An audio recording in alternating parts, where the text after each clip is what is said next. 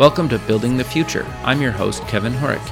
You can check out the radio version of the show every Tuesdays and Thursdays at 2 p.m. Eastern on WDJY 99.1 in Atlanta. We also air on a podcasting network in Los Angeles called the 405 Media. There's a TV version of the show that airs on KMVT 15 in Silicon Valley at 8 p.m. Pacific on Tuesday nights. Both versions of the show air in other states. For these show times, plus past episodes, please visit the show's website at buildingthefutureshow.com. The music for the show is done by Electric Mantra. You can check him out at electricmantra.com. Join me at the 10th Annual Media Excellence Awards on January 18th in Beverly Hills, California. The attendees and I will be celebrating innovation and leadership in technology and entertainment. There are 20 award categories with 1,000 nominees. These awards honor those who are creating groundbreaking technology to better our lives and celebrate the hard work, determination, and brilliance in the leadership within the companies which create the new world we live in today. I will be recording nominees and winners at the awards. For tickets and more information, go to MediaXAwards.com.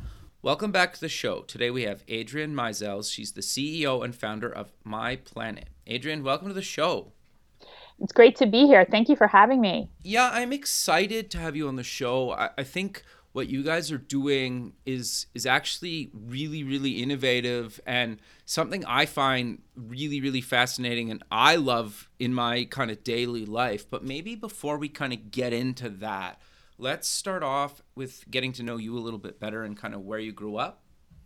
Okay, awesome. Well, I grew up on the Jersey Shore. I used to love saying the New Jersey Shore, but after that TV show, I'm like a little hesitant. But fair enough. But those are all people who are here this summer, and they all leave. So I grew up on the Jersey Shore, Sure. And I went to college. I went to the University of Pennsylvania for undergraduate. I got 2 degrees there in 4 years. Okay. What did you take, just out of curiosity? Yeah, so I took my degree from the liberal arts school at Penn is in European history. Okay. And I got a degree from Wharton also in international business. It's called multinational management. But So why European history and then kind of let's go into the multinational management? Yeah. So my mom is actually the survivor of 2 wars. Oh, wow. From Europe. She's from Budapest. And my best friend in high school, her dad worked in the State Department and later became ambassador to Pakistan. And he was actually killed on the job. He and President Zia were in a plane that was exploded. Oh, and that's sad. Yeah, thanks. And his wife was also later became ambassador to Slovenia. And they were my mentors. And I wanted to go to the State Department through their legal division to negotiate peace treaties to make this world a better place. But I've always been involved in technology. So we got a computer when I was 11 years old, and I started coding when I was 11. Interesting. Yeah, and at Penn, I had a computer before anybody else had a computer. And I did go to law school, but between college and law school, I had to finance law school on my own. Okay. And I worked for 3 years as a software developer at what's now Accenture, it used to be Anderson Consulting, and at Lotus Development Corp. Nice. And I put myself through law school by coding at nights and on the weekends after my classes and after my studies. That's amazing. Thanks. Yeah. So I tell folks there's 2 themes to who I am: tenacity and technology. No, that's interesting. So you were in tech. What made you kind of go into law? Well, because I always was very focused that I wanted to go to the State Department. Okay. To negotiate peace treaty through their legal divisions. There's really sort of 2 main ways to go to the State Department. One is a master's in international affairs, and the other is a law degree. And I thought a law degree was much more versatile. Sure. But after being at a law firm for 4 years, doing large international deals in Latin America and South America, I realized I didn't want to go to the State Department. And so I went back into technology, and I went to AOL, and I was at AOL for many years, first on the business side, negotiating technology deals, and I eventually ran the innovation team, which was called New Business Ventures. And for me, it was like, as Oprah says, a 360 moment, or a full circle moment, she calls it, where I realized that, I had built product. I I was a coder. I knew revenue structures and financial models, and I knew strategic partnerships. And I started working in location-based services really early on in LBS's history in the United States, at least. So in January of '05, I had heard that the wireless carriers were being required by the FCC to put GPS into their system, so that way when we dialed 911, which is the emergency number in the United States, Sure. for that emergency vehicles could find us, and it was called the E911 mandate. And I was like, well, we're already getting a little bit of data into those little Nokia WAP phones we all had. Sure. I remember those, yeah. Yeah. And so I was like, if we can combine a user's location with this data, then that is going to be massive. And my mandate in running the innovation team was to create large profit-generating businesses in nascent spaces. Like, don't step on the toes of existing business owners by creating new features for their businesses. Create brand new businesses, leveraging existing AOL assets. So we owned MapQuest, which at the time was the leading map provider. Yeah. We had AIM, the buddy list, which is now being retired, sadly. Yeah, it is sad. Yeah, actually, and the inventor of it is an advisor and investor to My Planet. That's awesome. Yeah. It took 16 years to get that patent granted, and then 3 years later they retire it. It's like, what? But so we had AIM, and I was like, well, if you can ping your people on the computer, you'll be able to ping them, put them on a map. And it was like Foursquare before Foursquare. I called it Friend and Family Finder. Interesting. And we had City Guide and Movie Phone. We had points of interest. I went to the president of advertising. I said, location-based advertising is coming. And I put it together into a huge strategy that I called the AOL Neighborhood. And AOL actually got 5 patents granted off of that strategy. And Wow. one of them, which I know of, Facebook acquired. Nice. And they filed 3 more off of it, and they're now using it in their virtual assistant M 10, 12 years later. That's really cool. So walk me through kind of the transition, from kind of, your corporate job into kind of founding your own company, My Planet. So that is an interesting one. I had taken a life sabbatical after AOL. Okay. Traveled, bought a guitar. Sure. I do not blame you at all. Read a lot. And when I was ready to go back and get a job, I had a meeting with, I won't say who it is. I won't say who it was, what That's company. fine, sure. They didn't have a position for me, but I was hoping that they would create one, an innovation position. I was telling them about what was actually the very early genesis of My Planet. Okay. And it was, at that time, it was very focused on places. And at the end of this meeting, the person said, I really like that idea you have on places. I just might steal it. And I looked at him and I was like, what? And I said, well, take me with it. And he smiles and I said, there's a lot more of where that came from. And he says, good one. And I went home and I was talking to a friend of mine that night who actually at the time ran anti-money laundering for Morgan Stanley Smith Barney, like, a no BS type of person. Sure. I was telling her, she said, how'd your meeting go? And I'm like, blah, blah, blah. And then he said he might steal my idea. And she goes, what? She said, you're not doing anything. She said, why don't you just start it? Just start it.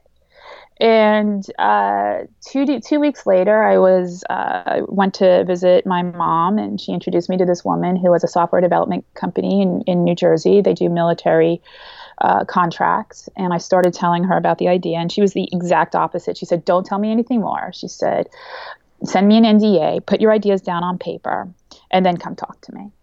And so I did.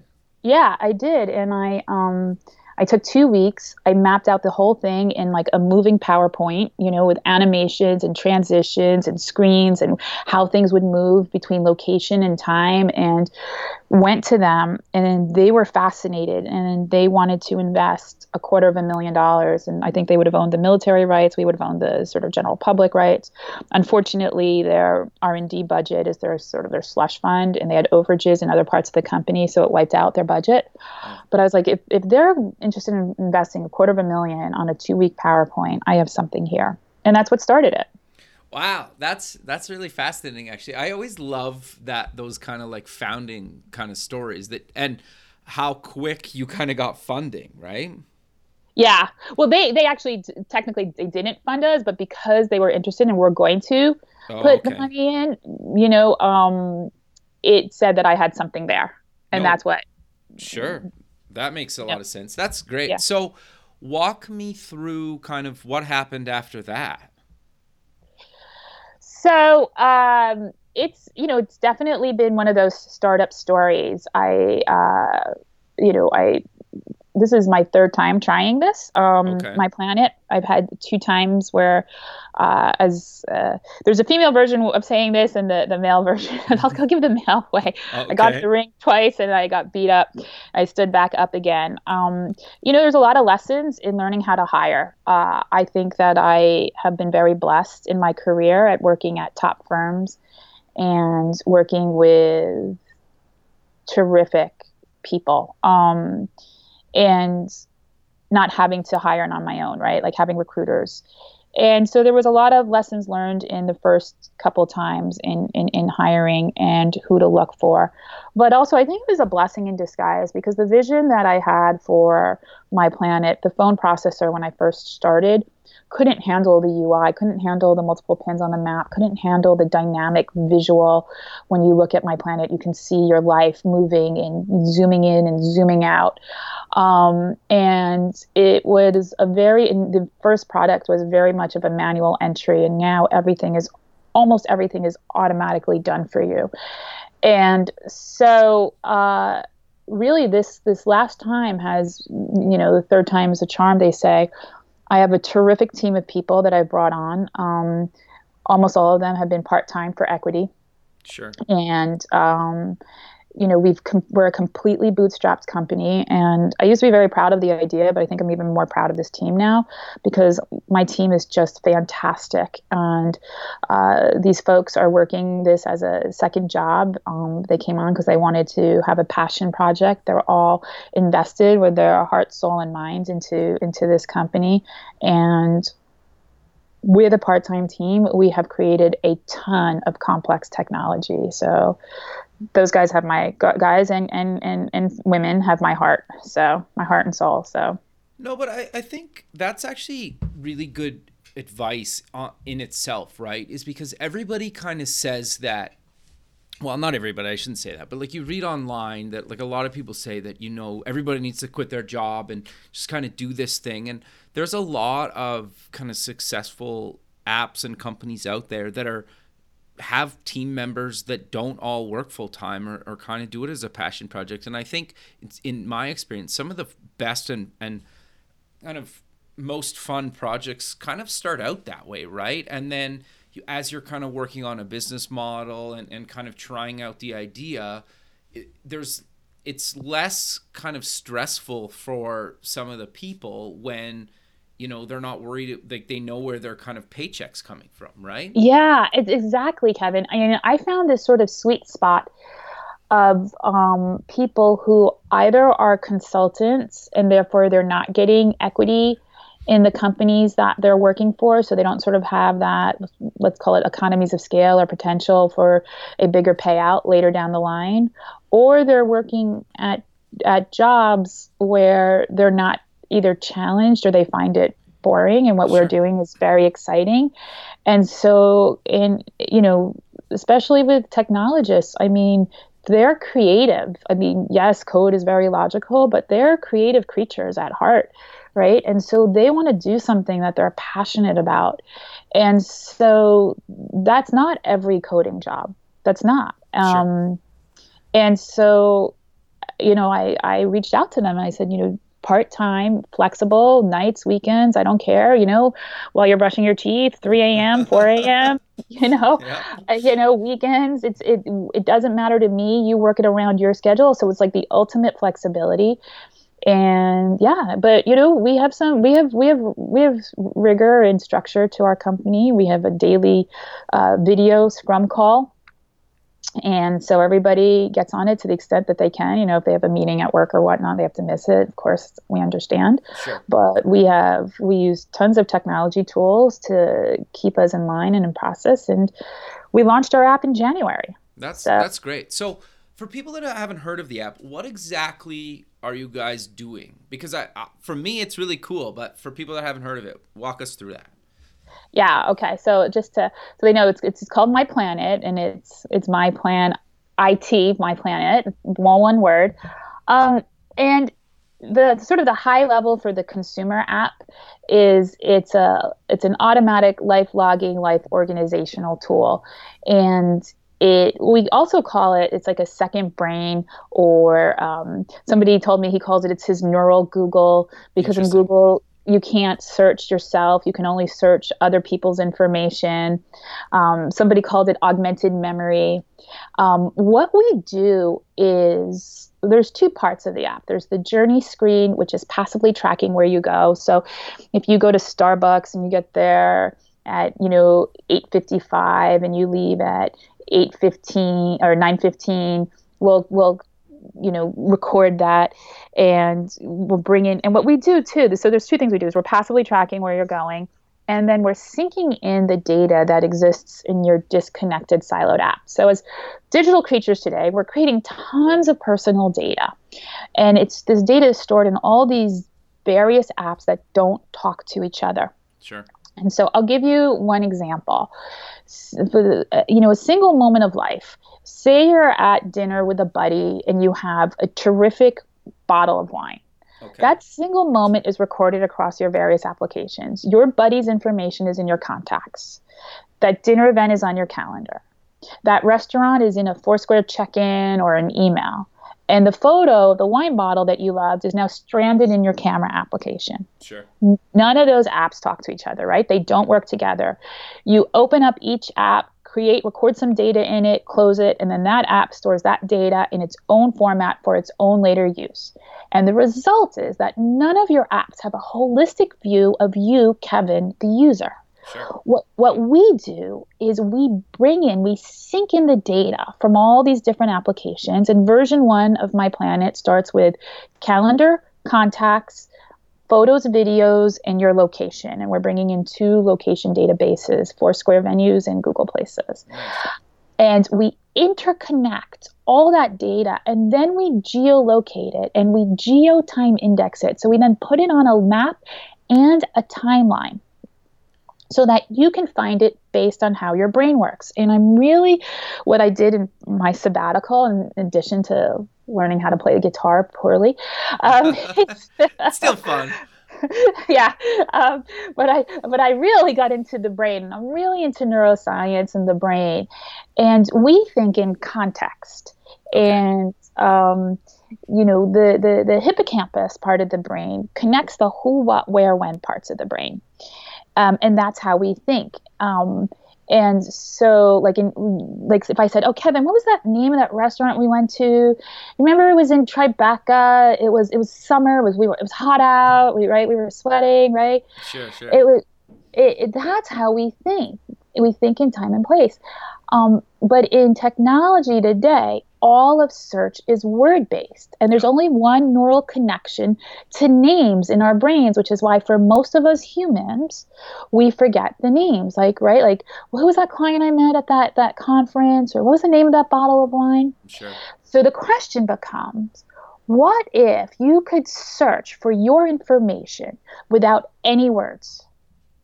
What if you could search based on how your brain actually works? Interesting. So you zoom in on the map to Tribeca, you push the time slider back to beginning June, early September, and all your personal data that is geotime indexed to that time-space reality appears. The places you went, the events you attended, the people you met, the things you did. And that's version 1 of the app. This is why I call it augmented memory or neural Google. You can search based on how your brain works best. Sure. The thing that I always find, and actually the funny thing is it happened to me yesterday. My aunt called me and she was like, what was the name of the hotel that we stayed at in Mexico a couple years ago when my wife and I got married? And so it was funny because I couldn't remember the name either. And I literally had to go back through my email and kind of Google Maps. And because I usually traditionally I usually used to try to star all the places I've kind of been when I'm traveling, just because kind of before we talked, that's kind of how I've been doing it for a number of years. And obviously it doesn't pull all the data like you guys do, because some of that data wasn't available like 5-6 years ago when I kind of started doing some of this stuff, right? But it was funny because I had basically that same experience and thing that you guys are solving happened to me personally yesterday. That's hilarious. Yeah. That's awesome. Well, it happens to us all the time, right? I mean, Sure. because a majority of the work that the brain does is trying to recall, right? Exactly. And it was 5 years ago, so I can't remember, right? And they always have like crazy, well, they have crazy names, right? That you're like, I can't even tell you how to begin to spell that. So Right. So yeah, so that's sort of what the app does. And so I say we interconnect data, but we also interconnect functionality. So if you wanted to, it's not just the name of the hotel that we would bring in, but we bring in, you can get directions to it. You can call it. We'll bring in the URL. In the future, we'll be bringing in, reviews and store hours. But we also do that for the people. So if you had people attached to that, you can call and email. So which you normally have to go to your contacts to do one, and like you said, Google Maps to call the other, right? Why is that data disconnected when we experienced it, and that functionality when we experienced it together? Sure. No, I think that's great. So you guys are on iOS currently. Are you working on an Android version at some point? We will be. We absolutely will be building an Android version. Yeah. Okay. The one thing that I was playing with the app, and I'm impressed about the performance that you guys got, because anybody that's ever done kind of mapping and data over mapping understands how much of a nightmare that can be. So what are you guys kind of doing for optimization? I know this is kind of a little bit nerdy, but I'm more curious to myself. So we've spent a lot of time, and I call my developers and get them on the phone to like really answer the specifics of your question. Sure. But we've spent a lot of time on sort of two core things. We have algorithms for the passive tracking to get that as optimized as possible, including, minimal effect on your battery. Sure. Because everybody's like, oh, you're going to eat my battery. And we're like, no, we will not. We promise.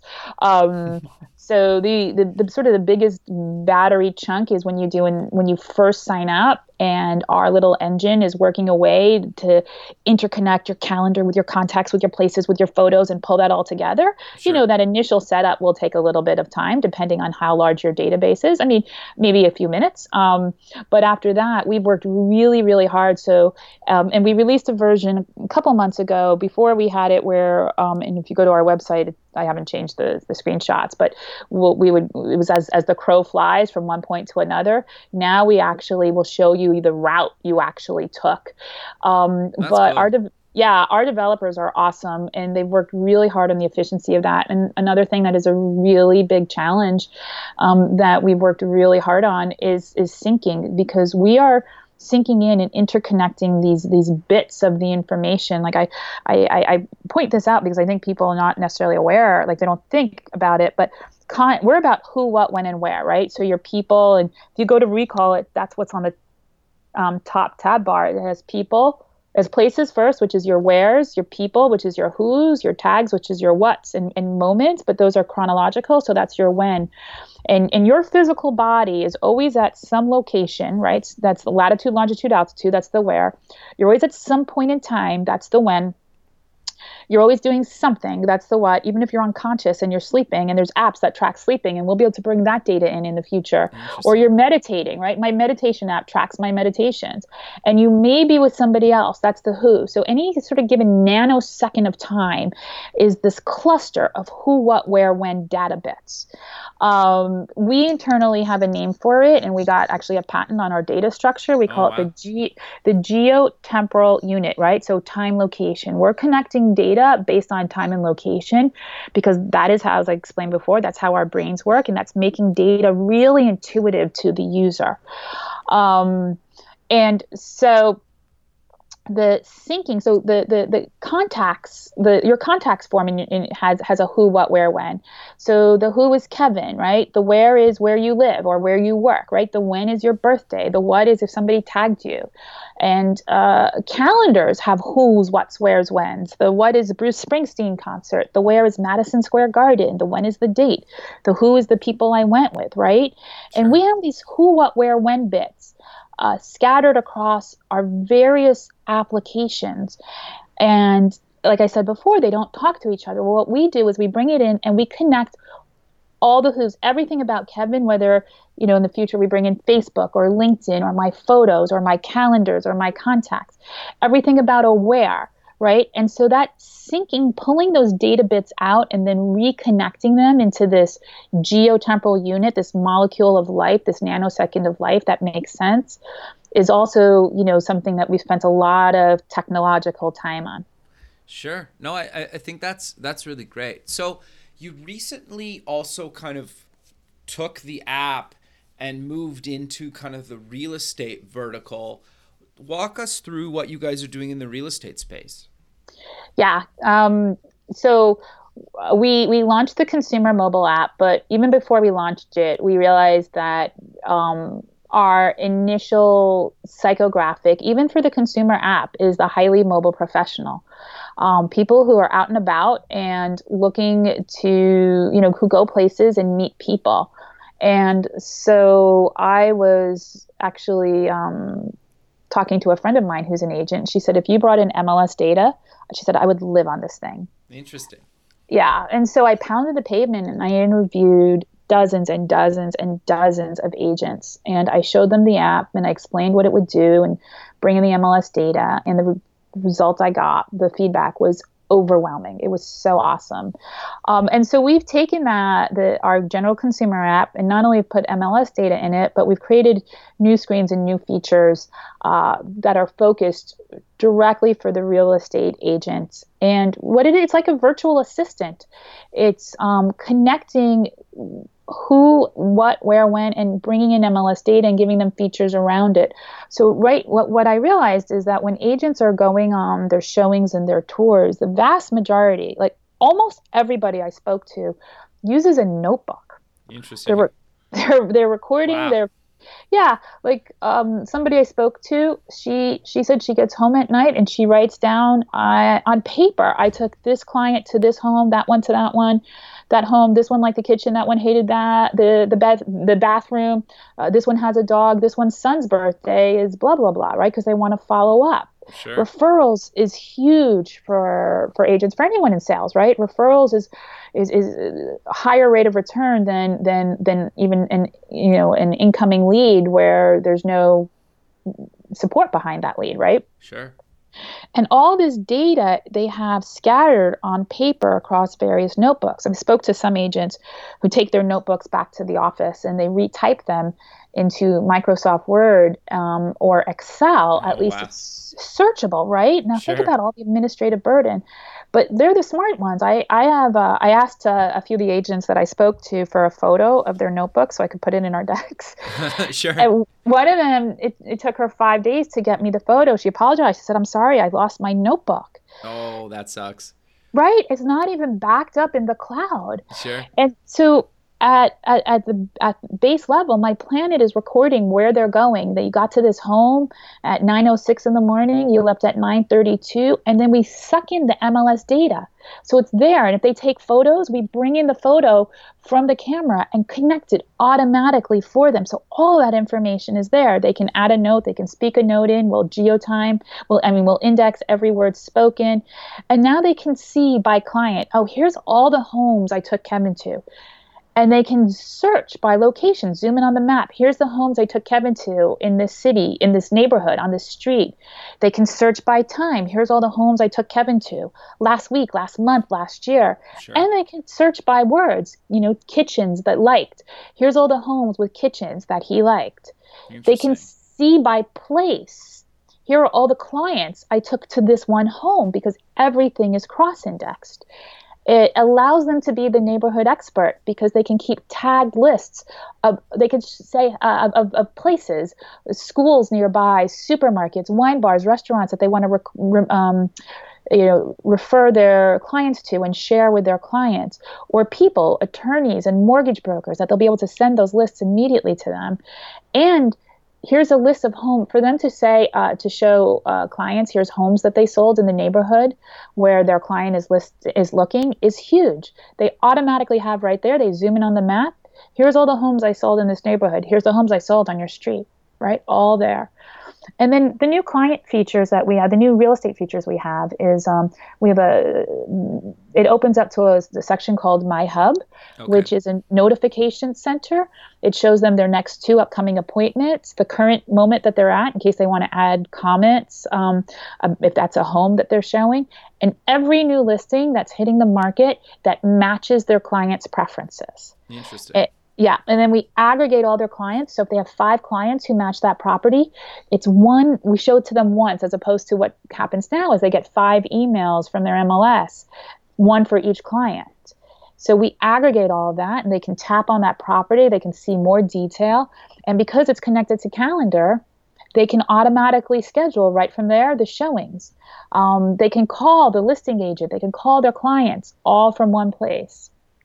That's really cool, actually. I could even see how this could be used in a bunch of other verticals outside real estate, right? If you pulled in just different types of data in different kind of industries. But for the real estate professional, I love that $1 million listing show, and it's just funny because you watch kind of how they do, any real estate person. I have friends that do kind of real estate too.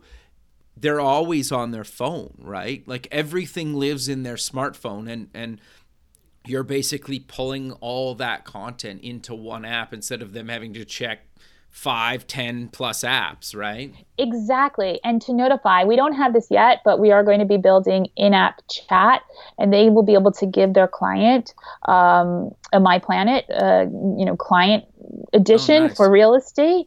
So now everything is centralized in one place. And I say that My Planet's like the best, personal assistant, because it knows the agent, because it has its data, and it thinks like the agent because it's structured like our brain, right? Sure. And so it minimizes their administrative time, and it streamlines their communication, and then the result is that it's improving their bottom line, right? Because time is money, and all their information is there. And there was an NAR study done where they surveyed home purchasers 5 years after their home purchase, and they asked them, "Are you happy with your home?" Yes. Were you happy with your agent? Yes. What's the name of your agent? I don't remember. Sure. Leads is the first sort of level of business sales for agents, but referrals is the next level. And now for the first time with My Planet, they are going to have all their information about each client centralized, organized, stored, readily accessible. So that way, when they communicate again with that client, they'll remember who they are, everything they did with them, and their preferences. Sure. Yeah, that's interesting. Because what reminds me is when my parents bought a house, this was in the late 80s, I remember the real estate agent that they used would send a calendar yearly, right? Just a physical calendar, and it had her photo and name, right? But not very many people use like a physical calendar anymore, right? So having something that they can kind of maybe check in every year or every couple of years on kind of past people that, you know, they sold a house to, because as, you know, people get older and they have a family or whatever, they upgrade and downgrade, and, you know, so that's interesting. Yeah. And it's funny because I talk about like the physical calendar. My mom actually has the Norman Rockwell calendar still in her fridge. And she makes notes in it. She's a piano teacher and she's adorable. But the reason we have these disconnected, siloed applications is because we had physical, we had paper silos. Sure. We had calendars, right? We had little black books, which had our people or our who's. We had yellow pages and maps, which had our places or our wheres, and our what's were in notebooks and photo albums. And technologists didn't think about it. They did not think outside the box. They just took these paper paradigms, these paper silos, and created digital analogs of them, right? And putting them on the PC. And then when we got the smartphones, they brought them over to the smartphones. And the problem is that paper silos can only handle one type of data, one structure. It can only flip in one direction, right? Sure. Because it's constrained by its physical nature. But in digital, we can take advantage of context. And I say that if there's Gary, do you know Gary Vaynerchuk? Have you heard of Gary Vaynerchuk? Yeah. So here's this quote, which I love, which is, if content is king, then context is God. Sure. And I say, right. And I say if there's one word we're in the business of, it's context. We contextualize data. And right now we're contextualizing personal data along with like third-party data. So like you brought up a really good point, like we are getting approached by other industry verticals, like my plan, we used to joke internally, like, you know, you have those investor questions like, oh, what's your demographic? Oh, well, we're only targeting people with hippocampi. If you don't have a hippocampus, this is just not for you, which is a little bit of a joke, but, you know, it is for more. Like if you're a couch potato and you go absolutely nowhere, probably My Planet's not the greatest tool for you. But if you leave your house and you're going out and about, then everybody can use something that's organizing the app. You know, other than email and text messaging, My Planet organizes the apps that you use most: your maps, your calendar, your photos, your contacts, right? Sure. Your notes. But because of the way that our geotemporal unit, our data structure is the way we've created it, we can append any type of metadata to a who, what, where, or when. So we can bring in Salesforce and CRM data because that's just metadata around a who. We could bring in travel data, scrape wiki travel, and that's metadata around a where. So to your point about different industries, yeah, we can just append any kind of metadata related to who, what, where, and or when. Sure. That's great. I think this is probably a good segue into kind of, we talked about it kind of both like before we recorded and kind of before. You have a really good phrase called like the Internet of You. So I want to kind of get your take on that, because I think we're at the beginning of kind of this whole revolution that you guys are kind of solving with My Planet and kind of the Internet of You. So what exactly does that mean to you and My Planet? So what the Internet of You means to me is so just to repeat, we're creating all this scattered, disconnected data about our lives. When you connect data together, it becomes very powerful and very intelligent. And actually, Tim Berners-Lee, the founder of the World Wide Web, did a TED Talk in 2009 that he called the Semantic Web. And he says in that talk that, you know, there was a power, and the World Wide Web is what it is. It's a collection of documents, right? It's HTTP, right? Web page connected to web page. And he said that there was a power when you connected documents, but he said it's nothing compared to the power of when you connect data bits. And he wants to connect data bit to data bit within the World Wide Web. And in this talk, he says that there's other genres of data you can connect: financial data, government data, personal data. And I'm like, ding, ding, ding. That is what we're building by connecting these various data. So it's not only just, there's connecting a who, what, where, and when together to create a moment or a nanosecond of life, or, our geotemporal unit or GTU. But when you connect GTU to GTU to GTU, you're connecting moment to moment to moment. And now you're digitally recreating the flow of your real world life. And so you're understanding someone's patterns, behaviors, and movements, right? And their current real world context based on the device sensors in the phone that they're, right, the data that they're transmitting. Sure. And anything you're putting in currently, any data you're inputting. And obviously with insights, you can, understand someone's future. And so for me, the Internet of You is connecting the data from all these various siloed applications, first and foremost, to help you, the user. Like, ideally, what I would love is to have a dashboard where the user owns and controls their data. And then it's an ecosystem where your data, where you give access to those aspects of your data to different application providers because they are giving you some benefit, some value, right? So then it becomes a triple win. These application providers are getting deep intelligence about you. You're getting it so that they can give you offers or services or features. You're getting value from it.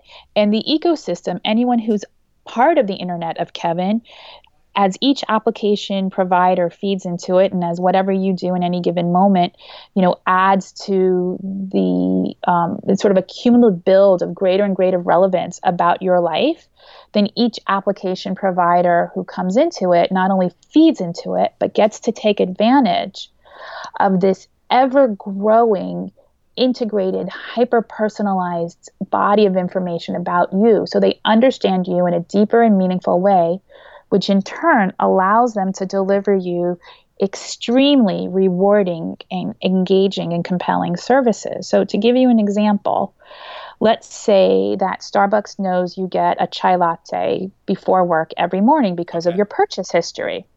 Now, if we can connect that purchase data to your calendar, to your location, now your Starbucks app can proactively say, hey, Kevin, we see you have a 9 a.m. meeting downtown.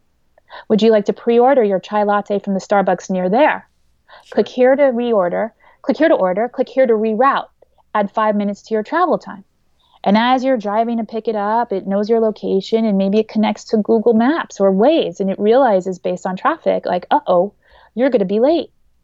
So it asks you, hey, Kevin, would you like us to message the other event participants, because it has their calendar invite addresses, right, sure, of your new ETA, right? And if Starbucks was really smart, they'd get the coffee orders of everyone else in the room with their credit cards and your permission and have those hot and ready for you to pick up. So now you're the hero, not the schmuck who came late. No, I like that. To me is kind of my ideal kind of world, right? And the more and more kind of the internet can just kind of sort out things for that, and I think we're so close to being there. Like Starbucks already has, you can order from the app, and I know McDonald's now even has, you can order from your phone and like pick it up and they'll bring it out to you. Like you don't have to go through drive-through anymore, and more like, and so the next level of that is going to be, you stop at Starbucks every morning, and based on where you need to be, you either go to the same one or a different one. And it's just this whole revolution is basically starting to happen. It is. We're at the, we talked before, but I think we're like in 1995 of the internet for what I call truly personalized computing. And, I say it's Web 3.0. Web 1.0 was the document web, right? It was the World Wide Web. And you connected document to document. It was about content, and it was information for the masses. 8 million people go to Amex.com. They see the same thing. We are obviously hot and heavy in Web 2.0, which is the social web, where you're connecting person to person, but that's information about your friends. And Web 3.0 is the personal web, where you're connecting data bit to data bit. And now it's about you. And it's about delivering highly personalized predictive services. There was this great article in Newsweek a few years ago, like 2-3 years ago, and the author said, we are entering an age of personal big data, and its impact on our lives is going to surpass that of the internet. And when you think about the impact that the internet has had on our lives, never mind something that's going to surpass that. But the author continues and says the game changer ushering in this new era is going to be the ability to let non-tech humans to make sense of the data so that non-tech humans can use it, interact with it, and learn from it. And that's why I say My Planet literally makes sense of your data, because we're now structuring it based on how you think. And I say that we play in the space of personal big data. Some people call it little data or small data. It's data about the individual, as opposed to big data, right? And I say personal big data because the digital exhaust we create is now so massive that we are at an inflection point in history where we can start doing these things. There's enough data about us. I give a talk called The Internet of You, and I start out, I say, just think about the data you create from the minute you wake up, right? There's the time and location of where your alarm goes off, the number of times you hit snooze, your morning meditation, the emails and social media posts you read and send before you go to work, your Uber car ride or Easy Pass call, your Starbucks daily purchase, and it's not even 9 a.m. yet, right?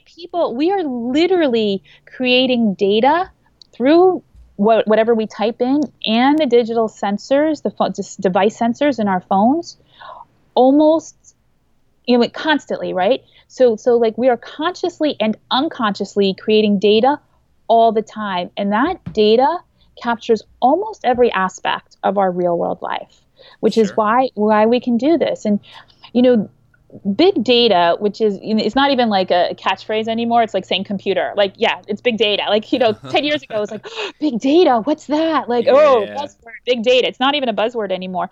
But the big data is excellent for getting sort of high-level psychographic and demographic understanding, but it's aggregate level. Like they'll take tens of thousands, hundreds of thousands of people's information to get these aggregate level psychographics or demographics, so that they can create a cohort or a segment.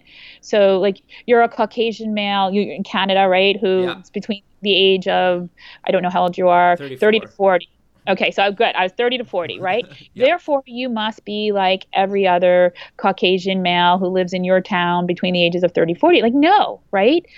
When you try to take big data and then plop it back down on top of the individual, it often leads to inaccurate results, or at best is only a small piece of the pie. So for us to really enter into this world of Web 3.0 or the personal web, we have to connect the data silos of you, the individual, to understand the actual context of your life, not somebody else's life. Yeah, like kind of merging the digital and physical world, right? And then based on my historical data in the digital and physical world, tying that together is actually really fascinating. Yeah. So, but sadly, we're out of time. So let's close the show with mentioning where people can get more information about yourself and My Planet. Well, if they want to, they feel free to email me at Adrienne, ADRIENNE, at myplanet.com. Perfect. MYPLANIT.com. And My Planet, they could go to myplanet.com. MYPLANIT.com, and if they're interested in the real estate, there's a little button on the top and they can go and see the real estate product. Perfect. Well, I really appreciate you taking the time out of your day to be on the show, and I look forward to keeping in touch with you, and have a good rest of your day. Thank you. You too. Thanks. We'll talk soon. Okay, bye. Thanks for listening. Please visit the show's website at buildingthefutureshow.com. Also check us out on Facebook at Building the Future Show, and follow us on Twitter at Building Show. The music for the show is done by Electric Mantra. You can check him out at electricmantra.com, and keep building the future.